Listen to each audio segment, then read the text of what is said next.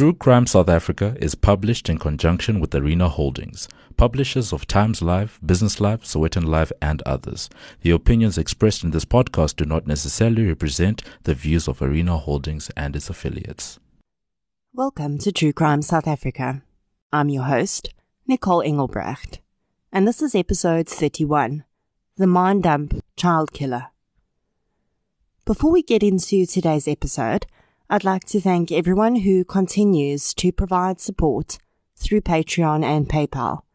Your contributions are so welcome, and they are used to keep the show growing and improving.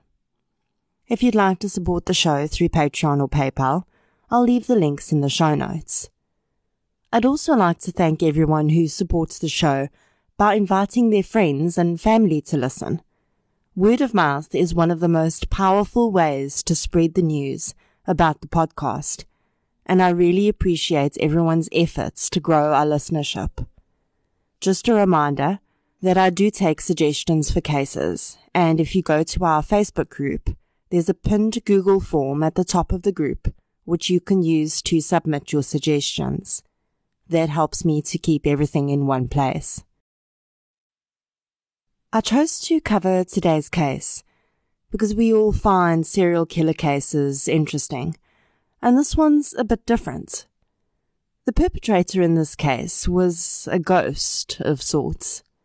His birth had never been registered, and if he hadn't been caught for committing other crimes, the system would likely never have known he existed.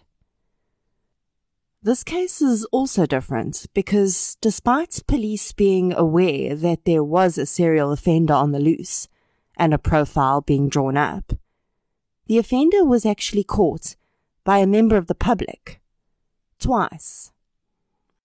Famed detective Piet Bijleveld was involved in the case, but only after the man was apprehended, both times.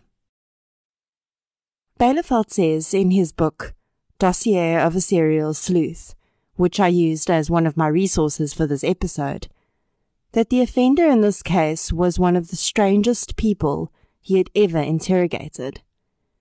And for a man who, during his career, arrested and interrogated some of South Africa's most violent offenders, that's saying a lot. Today's case does include horrific violence and sexual assault against children. So please do consider whether you may be triggered by such content. Cases involving children are, of course, never easy to cover, and many podcasters avoid them. I feel that the difficult cases are the most important ones to talk about, though. Giving a voice to victims is the reason that I do this, and the most vulnerable of our society deserves that just as much as any other victim. I read a comment on a social media page the other day regarding a particular podcaster who occasionally covers child murders. The commenter reckoned that the host had to have a, quote, screw loose to be able to talk about such things. I respectfully disagree. Some people cannot talk about or listen to these cases, and that's absolutely fine.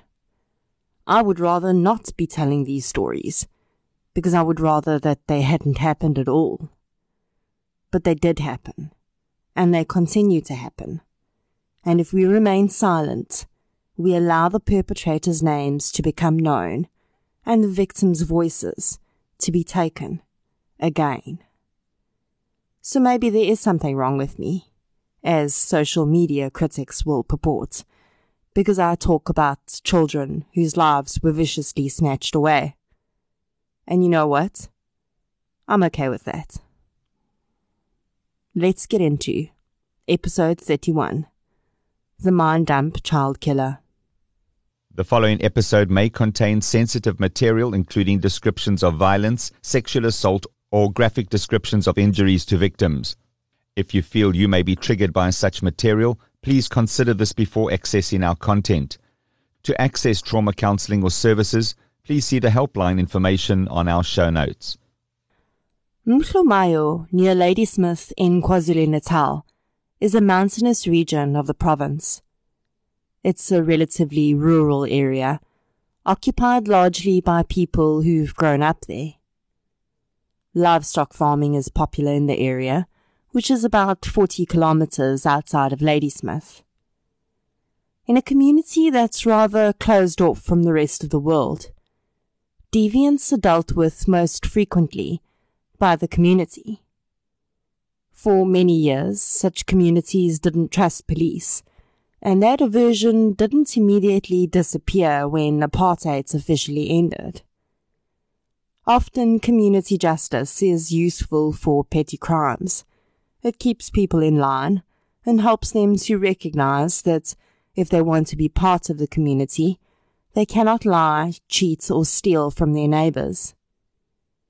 In 2003, though, Mhlomayo would be forced to recognize that their brand of justice didn't work on everyone, and sometimes a deviant child is far more dangerous than they appear. On that day in 2003, police drove into town and started asking questions about a previous resident of Mhlomayo. He was a man who had fled the town 2 years before, and the community, and what was left of his family, had hoped that the young man had gone on to live a better life in Johannesburg. They were sorely mistaken. The aunt of one, Sipho Dube, was one of the last remaining members of his family left there. She recalled being shocked when police told her what her nephew was accused of doing. As she started to tell the tale of Sipho Dube's childhood, though, for police and profilers, the pieces all started to fall in place. Sipho Dube was born in 1976. We don't know what day, and seemingly neither does he, because his birth was never registered. The government of South Africa was never advised that a baby called Sipho Dube had entered the world. He had no birth certificate or identity book, and his fingerprints never entered the system. Sipho Dube was a ghost, but he'd been very real to the people of Mhlomayo. Sipho's father was never officially identified, but his aunt would say that she blamed the way the child had turned out on that nameless father. In the Zulu culture, animal sacrifices are an important way to thank the ancestors for rites of passage in life, such as births, graduations, and marriages. Sipho's aunt believes that the fact that his father did not sacrifice an animal to celebrate his birth was just the beginning of the boy's troubles. Sipho's mother was a traditional healer, or sangoma. I've discussed this concept in previous episodes, but to recap for our non-SA listeners, a sangoma in African culture is similar to a medicine man in Native American culture, or traditional healers in many other cultures, including the First Nation people of Canada and Aboriginal people of Australia. Sangomas in modern African culture are still widely respected, and we even have an organization that facilitates the activities of traditional healers. And this is partly because the practice for some has a darker side. While sangomas in the traditional sense of the word use herbs, plants, and sometimes animal body parts for healing, there are a few who are believed to use human body parts in their practice. South Africa has long been plagued with muti murders, which are alleged to be arranged by deviant sangomas to gain genitals, hearts, and other body parts to be used in powerful spells and medicine. Human-based muti is rejected by most traditional healers as taboo, but it is alleged that Sipho Dube's mother was a sangoma who had no problem using human body parts in her muti. Sipho's aunt would tell police that the boy had been difficult to deal with from a very young age. He committed his first known crime at the age of 7, when he stole a neighbor's radio.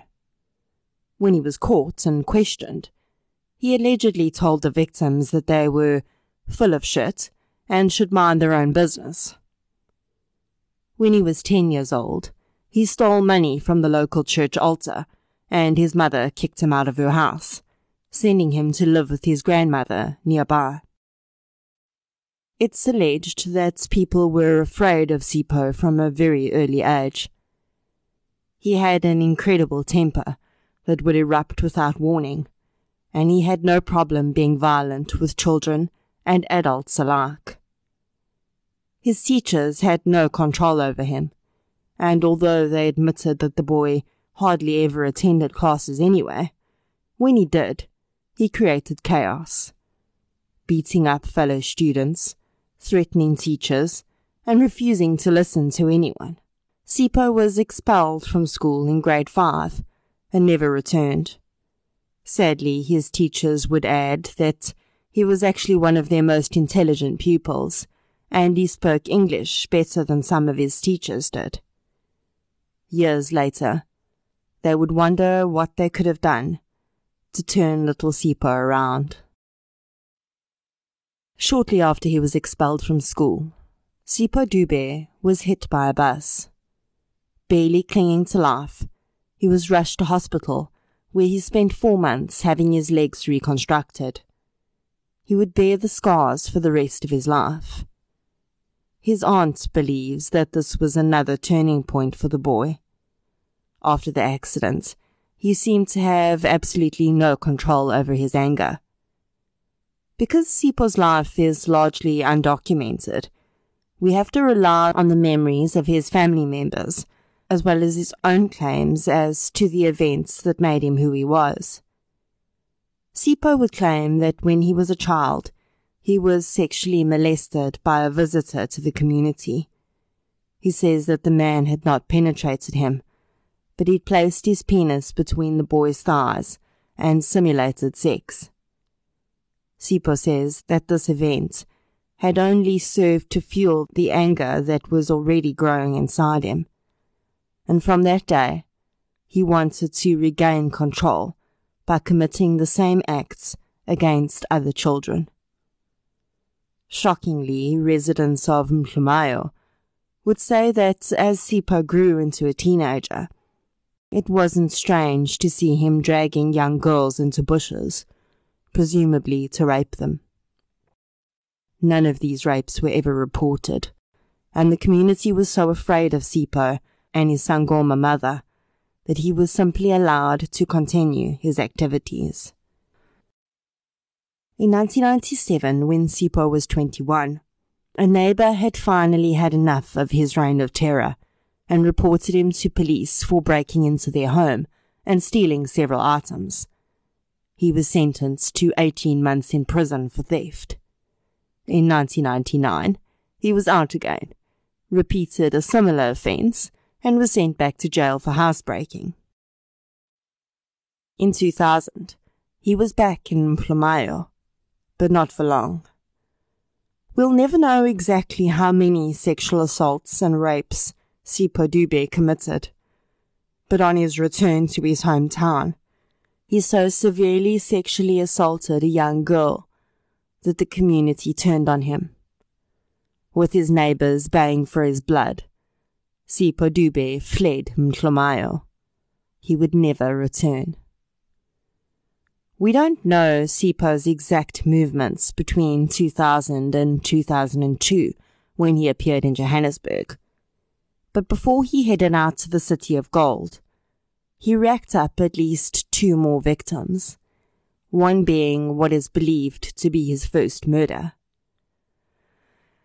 In 2001, Sipho accosted a young boy who was riding his bicycle in Vienna, 30 kilometers from Mhlumayo. The word Vienna is Dutch for webs. The child was sodomized and it was during this crime that Sipho started a strange ritual with his victims. Despite being atrociously violent and already a raging alcoholic, Sipho had dreams of becoming a pastor.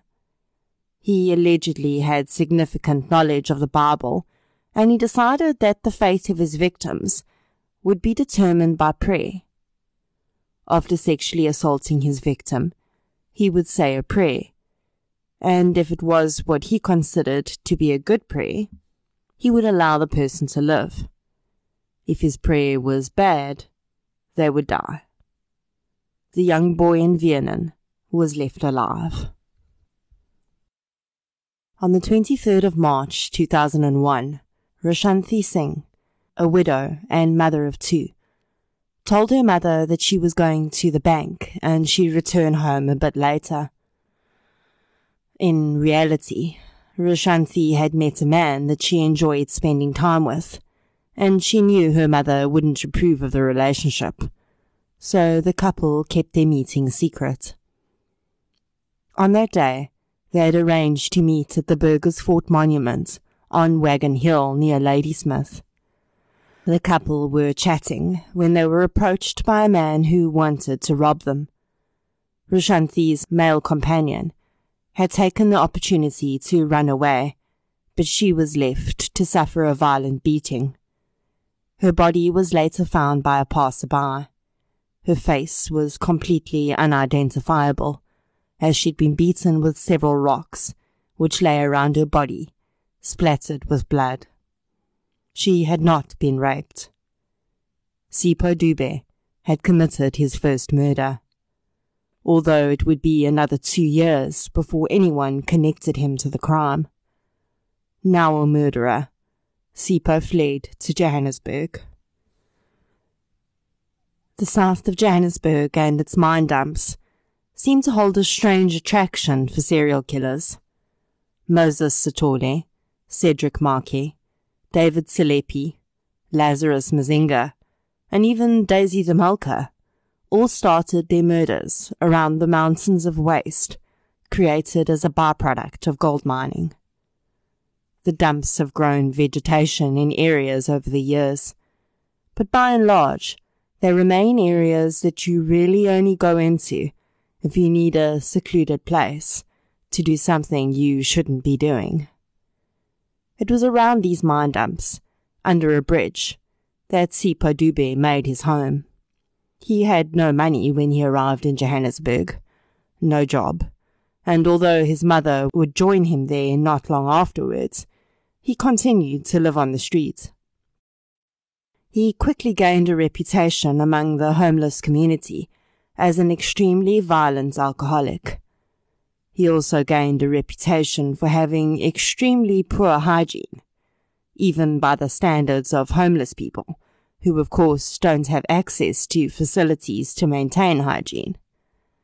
Most of these people, though, make an effort to find places to clean themselves and their clothes when possible.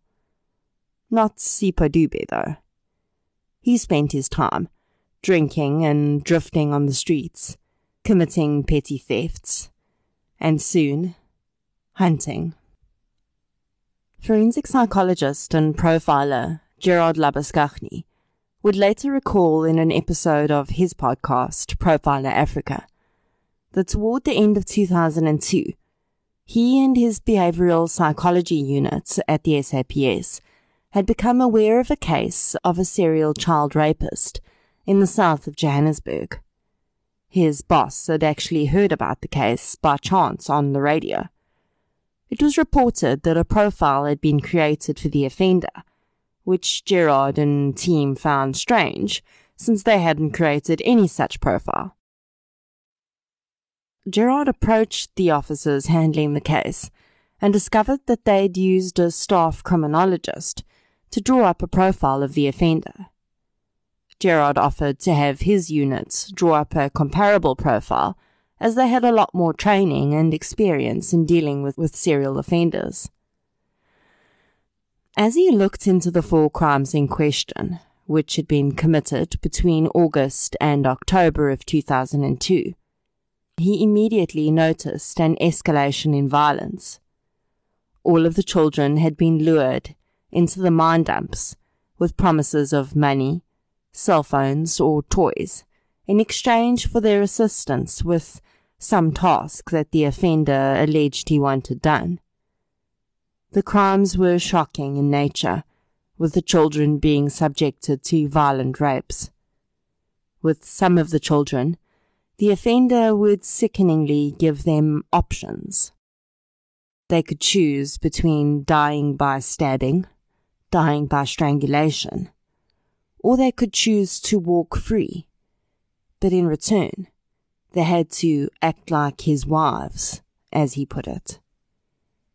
In this absolutely twisted and stomach-turning manipulation, the offender made his victims choose the only option available to them, which led to their rape. It was the increased use of force that worried Gerard, though, and he included this in the profile that he presented to the detectives on the case.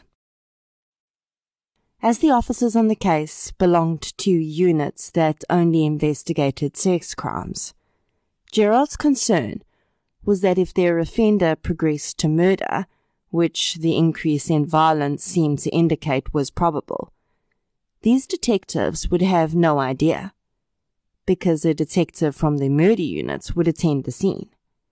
He suggested that a memo be circulated to all detectives in the area, that if a child murder was reported, the detectives on the rape series should be advised. It would later emerge that the sex crimes units had identified a suspect from the description of one of the young victims. She described the man as short, with a goatee, and she recalled the terrible smell of body odor and stale alcohol which had permeated the air as he assaulted her. Inquiries in the area had led detectives to Sipho Dube, who they found living under a bridge near the scenes. Gerard Labuschagne described his horror at hearing how detectives had handled this identification.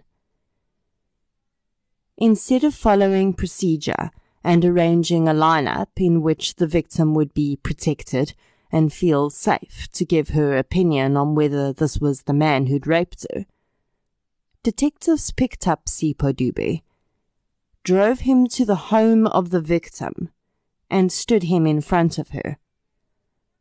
The little girl was asked if this was the man who had raped her, and what do you think she said? Of course she said no, because why in hell would she incriminate this vicious, violent man, who she was likely terrified of, and who now knew where she lived? So the police released him. They returned the troll to his bridge, and when Gerard asked if they'd taken any identifying information, they claimed they had no reason to. This interaction with police had a twofold effect on Sipho Dube, in my opinion. Firstly, although his violence was already increasing, and he was probably always going to end up killing a child, I have to think that he must have considered that leaving his victims alive was a risk, which had just been proven to him. Sipho seemed to quite enjoy this interaction from a narcissistic perspective. It probably made him feel omnipotent, and as though he could continue doing as he pleased without being caught. It's not uncommon for killers to insert themselves into investigations. It helps them to determine where police are in the case, and it also gives them a thrill to be so close to police, with them having no idea that their killer's standing right in front of them. Sipho Dube took this to another level.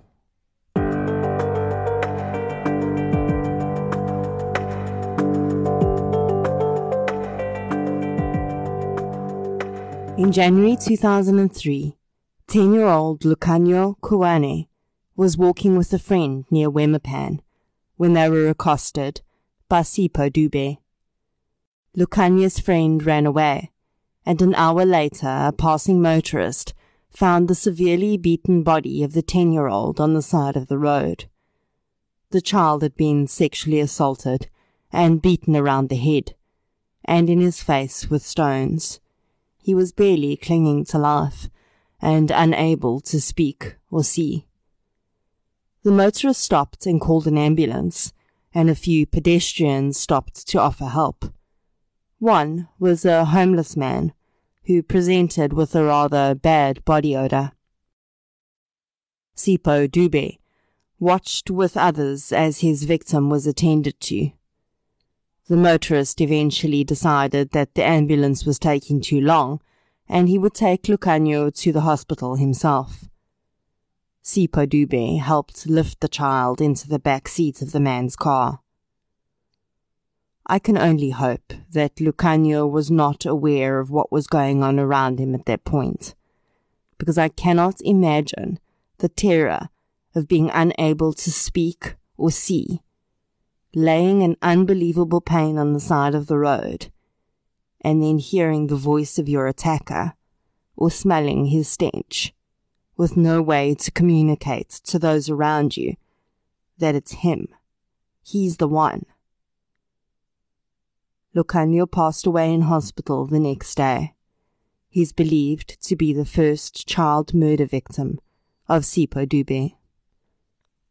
Gerard Labuschagne warning to sex crimes detectives that their serial rapist was about to become a murderer had come to fruition. They just didn't know it yet. Possibly because Lukhanyo survived to get to the hospital, his murder was not immediately brought to their attention. They'd not seen any more rapes that they believed to be committed by their offender, and so they waited for the seemingly inevitable call from the murder unit. That call came on the 25th of April, 2003. 12 days earlier, a 14-year-old boy had been reported missing by his parents. Thabo Dlongolo was a responsible child, and the minute he didn't return from an errand, his parents knew something was wrong. Sadly, although the missing persons report was logged, a body that was found would not be identified as Thabo's until 2 years after his disappearance. In all fairness, there were very few identifying characteristics left behind when Thabo was found. He'd been sexually assaulted and beaten severely around the head and face. In a horrifying development, Thabo's arms had been severed and removed from the scene. The boy's parents had received telephone calls in the days after their son had gone missing. A man calling himself Sipho had called twice and told Thabo's parents that they should forget about their child because he was dead and dumped in the bushes. Thabo would be buried in a pauper's grave, while his parents had no idea about his whereabouts for 2 years, and Sipho Dube continued with his hunt. A few months after Thabo's body was found, in August 2003, 14-year-old Nikelo Jumba was walking home from school when she was lured onto the mine dumps. Her body was found at the bottom of the hill. She'd been raped and stabbed in the armpit, chest and neck. As police surveyed the scene, a man appeared from the mine dump. He claimed to have seen everything. He led police up the hill to Nomnikelo's bloody school blazer and schoolbooks. He told police that the girl had been raped and stabbed at that spot, and then she'd escaped and run down the hill before collapsing and dying where she'd been found. As police listened to the vagrant describe events, they made a huge mistake. They failed to notice Nomnikelo's blood on the man's shoes. Sipho Dube walked away from the scene. On the 26th of September 2003, cousins Anele Mbuku, 9, and Siyabonga, Mbuku, 12, arrived at their home in Malvern with an older man in tow. The boys had met Sipho Dube on the street, and he'd offered them a toy figurine for a few rand. The boys had come to ask Anele's mother if she could buy the figurine for them. The woman said she didn't have any money and asked Sipho to leave. A few minutes later, she went to look for the boys and found them speaking to Dube outside. She told the man that if he didn't leave, she was going to call police. She instructed the boys to follow her inside. Unfortunately, the boys didn't listen. Instead, they followed Sipho Dube, and they were never seen again. On the 8th of November 2003, 11-year-old Tina Bernardes was with her cousin and her aunt, who sold second-hand clothing on the streets of Johannesburg. The young girl was described by her parents as kind and fun-loving, and always ready with a smile. Tina's aunt was approached by a man who told her that he had 2 cell phones to sell, and if she helped him with them, she could keep part of the profit. The woman instructed Tina and her cousin to go with the man to fetch the phones. She was convinced that it was a safe situation, as both children were going together, and the man seemed genuinely concerned about their safety, even reminding the woman to give them a plastic bag to wrap the phones in, so that they didn't become victims of robbery on their way back. Tina and her cousin walked a few blocks with the man, and as they neared the mine dumps, her cousin became fearful and stopped walking.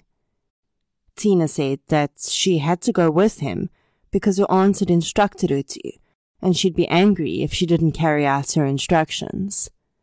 Her cousin turned around, and the man gripped Tina's arm as they made their way up the hill, disappearing into the mine dump. When Tina didn't return from the errand, her family jumped into action immediately. Her mother Jackie and father Tino galvanized the community of which they were long-term residents, and soon posters were distributed, and Tino was talking to local vagrants to find out if they had seen anything. One homeless man, Alfred Nyanga, said that he had seen a man that he knew as Sipho walking with a young girl that morning. Tino gave the man 50 rand and asked him to call if he saw the man again. Just an hour later, Tino received a call from Alfred. He told the desperate father where to find Sipho. Tino jumped into his brother's car, and within 10 minutes, they'd bundled Sipho Dube into the back of the vehicle. Yes, this is technically kidnapping, but I think we can look past that considering the circumstances. They took Sipho to Tina's aunt, who confirmed that this was the man who'd walked away with Tina. Their next stop was the police station, where they handed over Sipho Dube as the man who had taken Tina Bernardes. Little did he know, but this terrified father had, with the help of a homeless man, apprehended one of South Africa's most horrifying child murderers. Sadly, there would not be a happy ending for the Bernardes family, as later that same day, Tina's body was found on a nearby mine dump. She appeared to have been sexually assaulted. She had been beaten around the head with bloodied rocks that lay nearby, and then one of her fingers had been removed and taken from the scene. It was only after his arrest that police realized that they were dealing with a ghost, an undocumented person, who not only wouldn't speak to them, but wouldn't speak at all. Sipho Dube also entered a hunger strike, although he refused to say what he was protesting against. Police suspected that this was not Sipho's first crime, and they started to retrieve dockets for unsolved child murders that they thought could be attributed to him. Now they just had to get him to talk. On the 12th of November, Piet Bielefeld was told that there was a suspected serial killer in custody, and he was handed the docket for Tina Bernardi's murder and asked to try and get through to Dube. Piet found Dube to be quite a challenge. For the first 2 interrogations, he spent the entire time growling at Piet like a dog. The seasoned officer said he'd never seen anything like it in his career. When an officer made an offhand comment to Piet that Dube constantly picked up cigarette butts from the floor and carried them in his pocket, he thought perhaps he should try a third time. This time, he brought cigarettes. The change in Dube, according to Piet, was visible.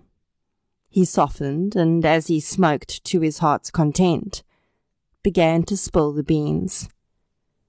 He told Piet that he actually wasn't sure how many people he'd killed, but he would tell about the ones he remembered and take him to the scenes.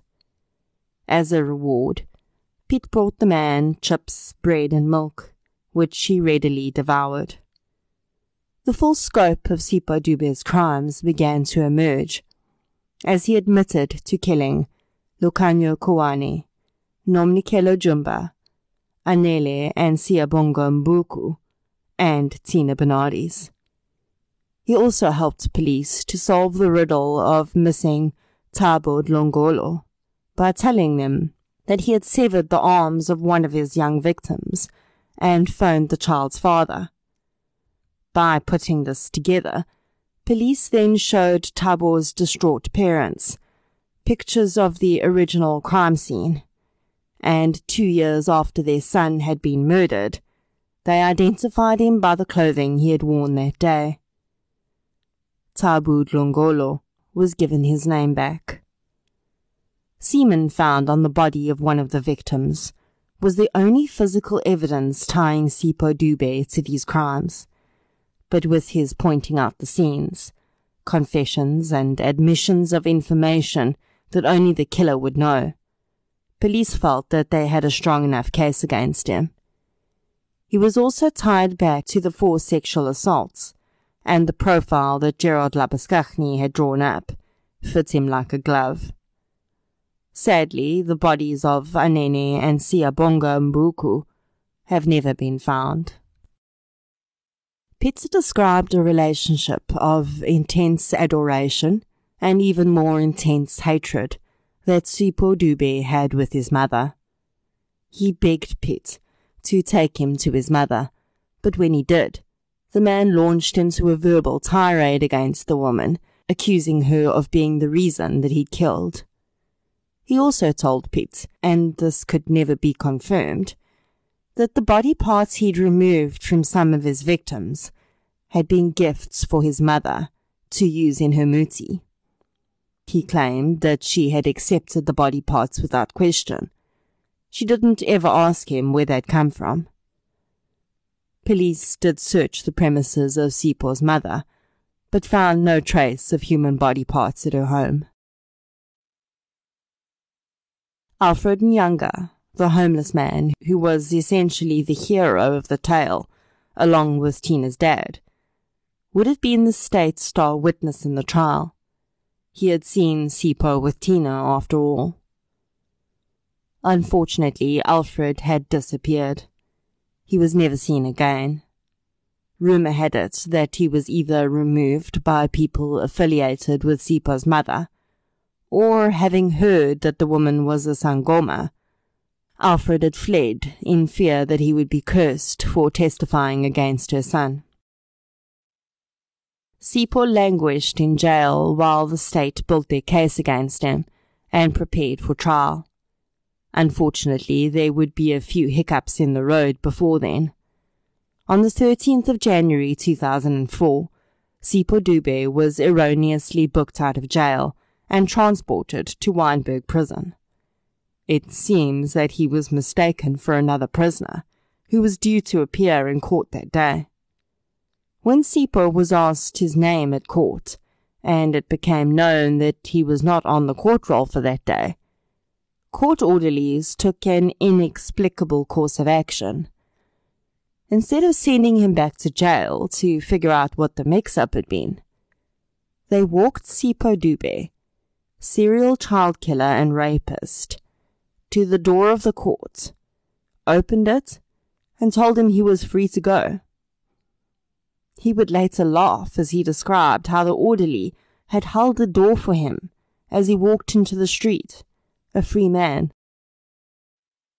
Piet Bijleveld described finding out that Dube had been accidentally released as the moment that his fellow police officers saw a side of him they'd never seen before. The officers and the court orderlies involved in the bungle that day were disciplined, but that didn't bring back a highly dangerous criminal. And so, the hunt began. Over the next 3 months, Bijleveld headed up a manhunt for Sipho Dube, terrified that a child may lose their life because of a stupid mistake. Sipho's mother agreed to help police find her son, but although it could never be proven, they believe she sent them on a wild goose chase by telling them that her son had fled to KwaZulu-Natal. Officers spent 5 days in the province searching for the man to no avail. One day, an eagle-eyed police officer spotted something on the intake sheet of an offender who'd been arrested just 4 days after Sipho Dube had escaped. The offender, who was awaiting trial for attempted car theft, had been apprehended by a member of the public. The offender had been booked in under the name Clifford Mbata, but the next of kin name was Mavis Dube, and the cell phone number matched Sipho Dube's mother. The officer made a call to Piet Bijleveld, and within the hour, the man was looking at Sipho Dube's smiling face through the bars of his cell. He greeted Piet with, "Sorry, Mr. Piet."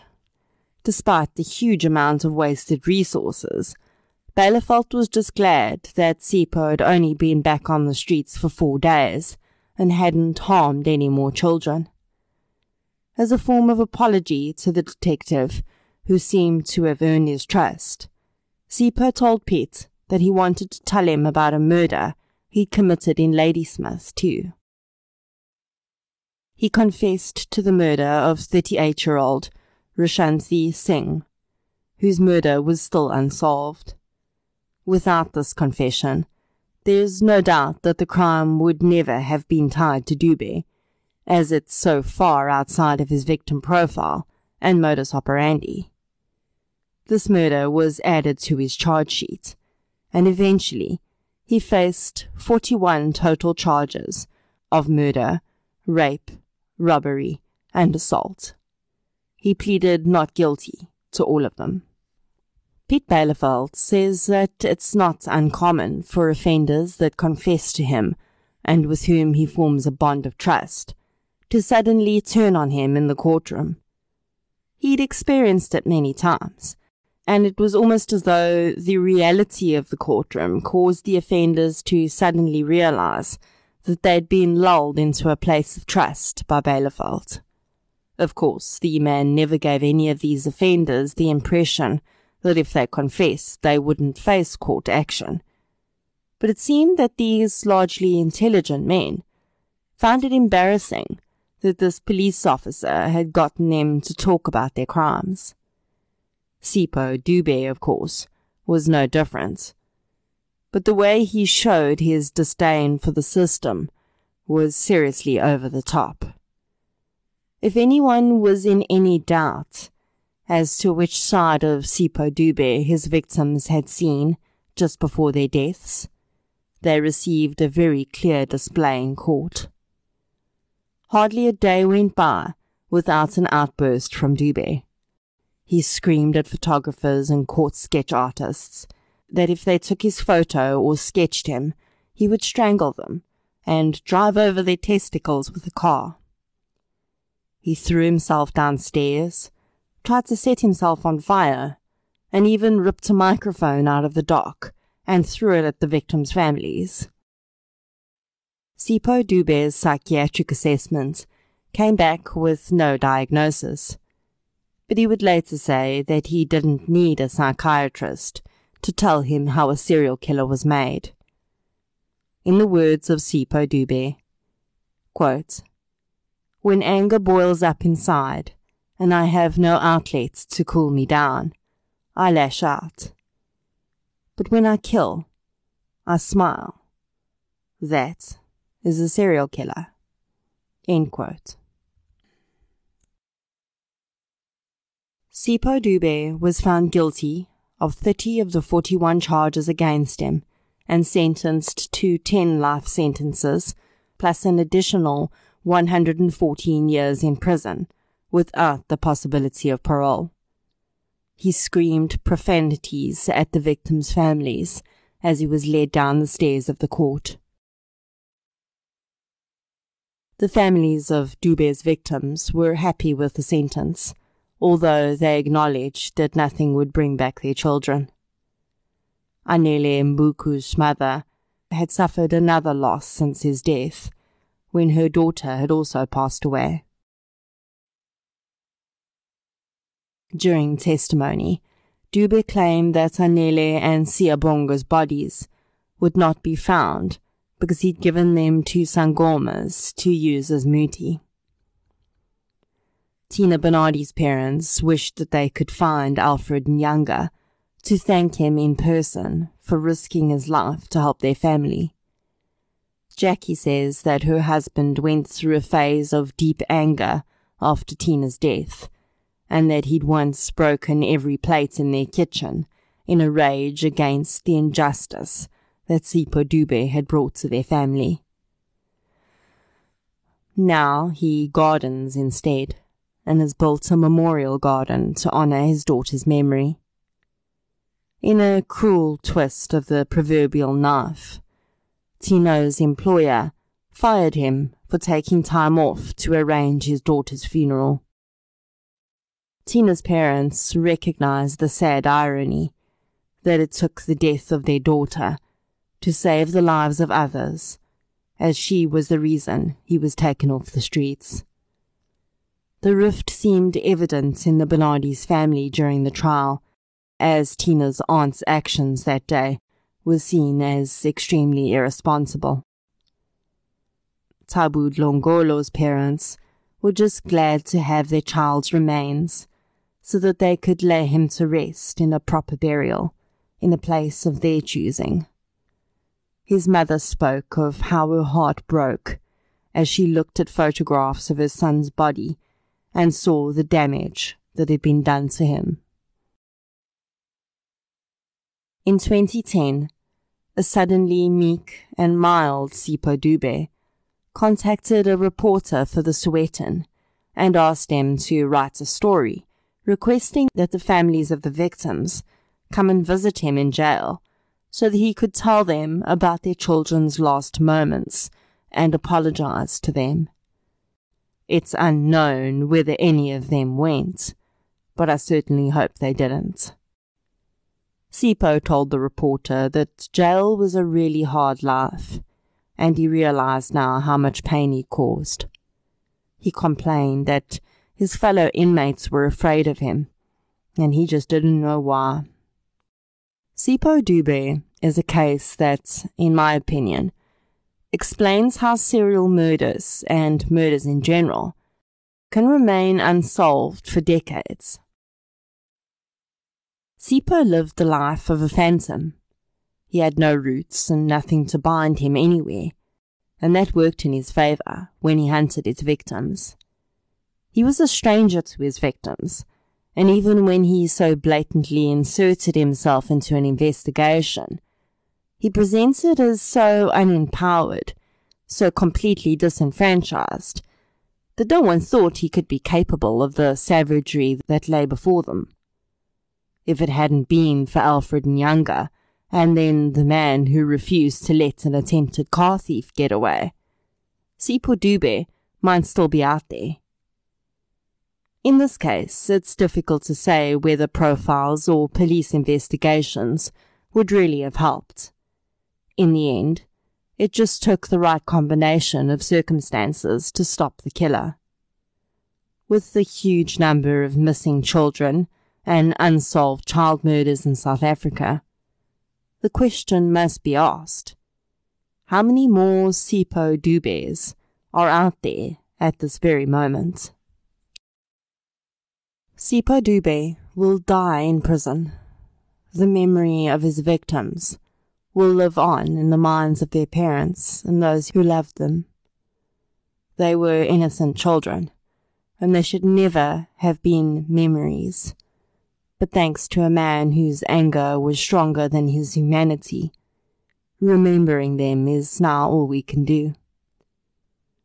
Rishanti Singh, Lucanio Kuani, Thabo Dlongolo, Nomnikelo Jumba, Anele Mbuku, Siyabonga Mbuku, and Tina Bernardes. You are remembered.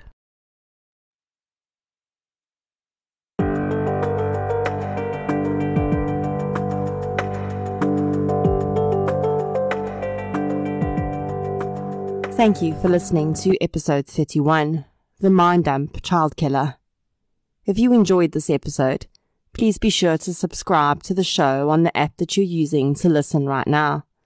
You can also follow us on social media. We're on Facebook, Twitter, and Instagram. For the duration of our initial lockdown, I've been releasing full episodes every week, instead of alternating with minisodes. I will admit it's been quite tough to research, write, record, and edit full cases every week, along with the other work that I do. So as of next week, I'm going to be returning to my normal release schedule. But I do have lots of exciting things coming up, including book reviews on true crime books and crime fiction books, interviews with some true crime authors, and a few case updates as well. As much as it has been stressful sticking to a weekly release schedule, I've also really enjoyed it. And the dream is that one day I'll be able to do this full time and bring you more content than you can handle.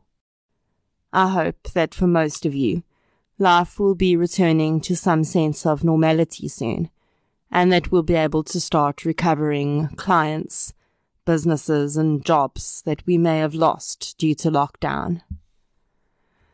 As always, I'm truly grateful for your unwavering support. I will be back next week with a mini-sode. Until then, stay safe, and I'll chat to you soon.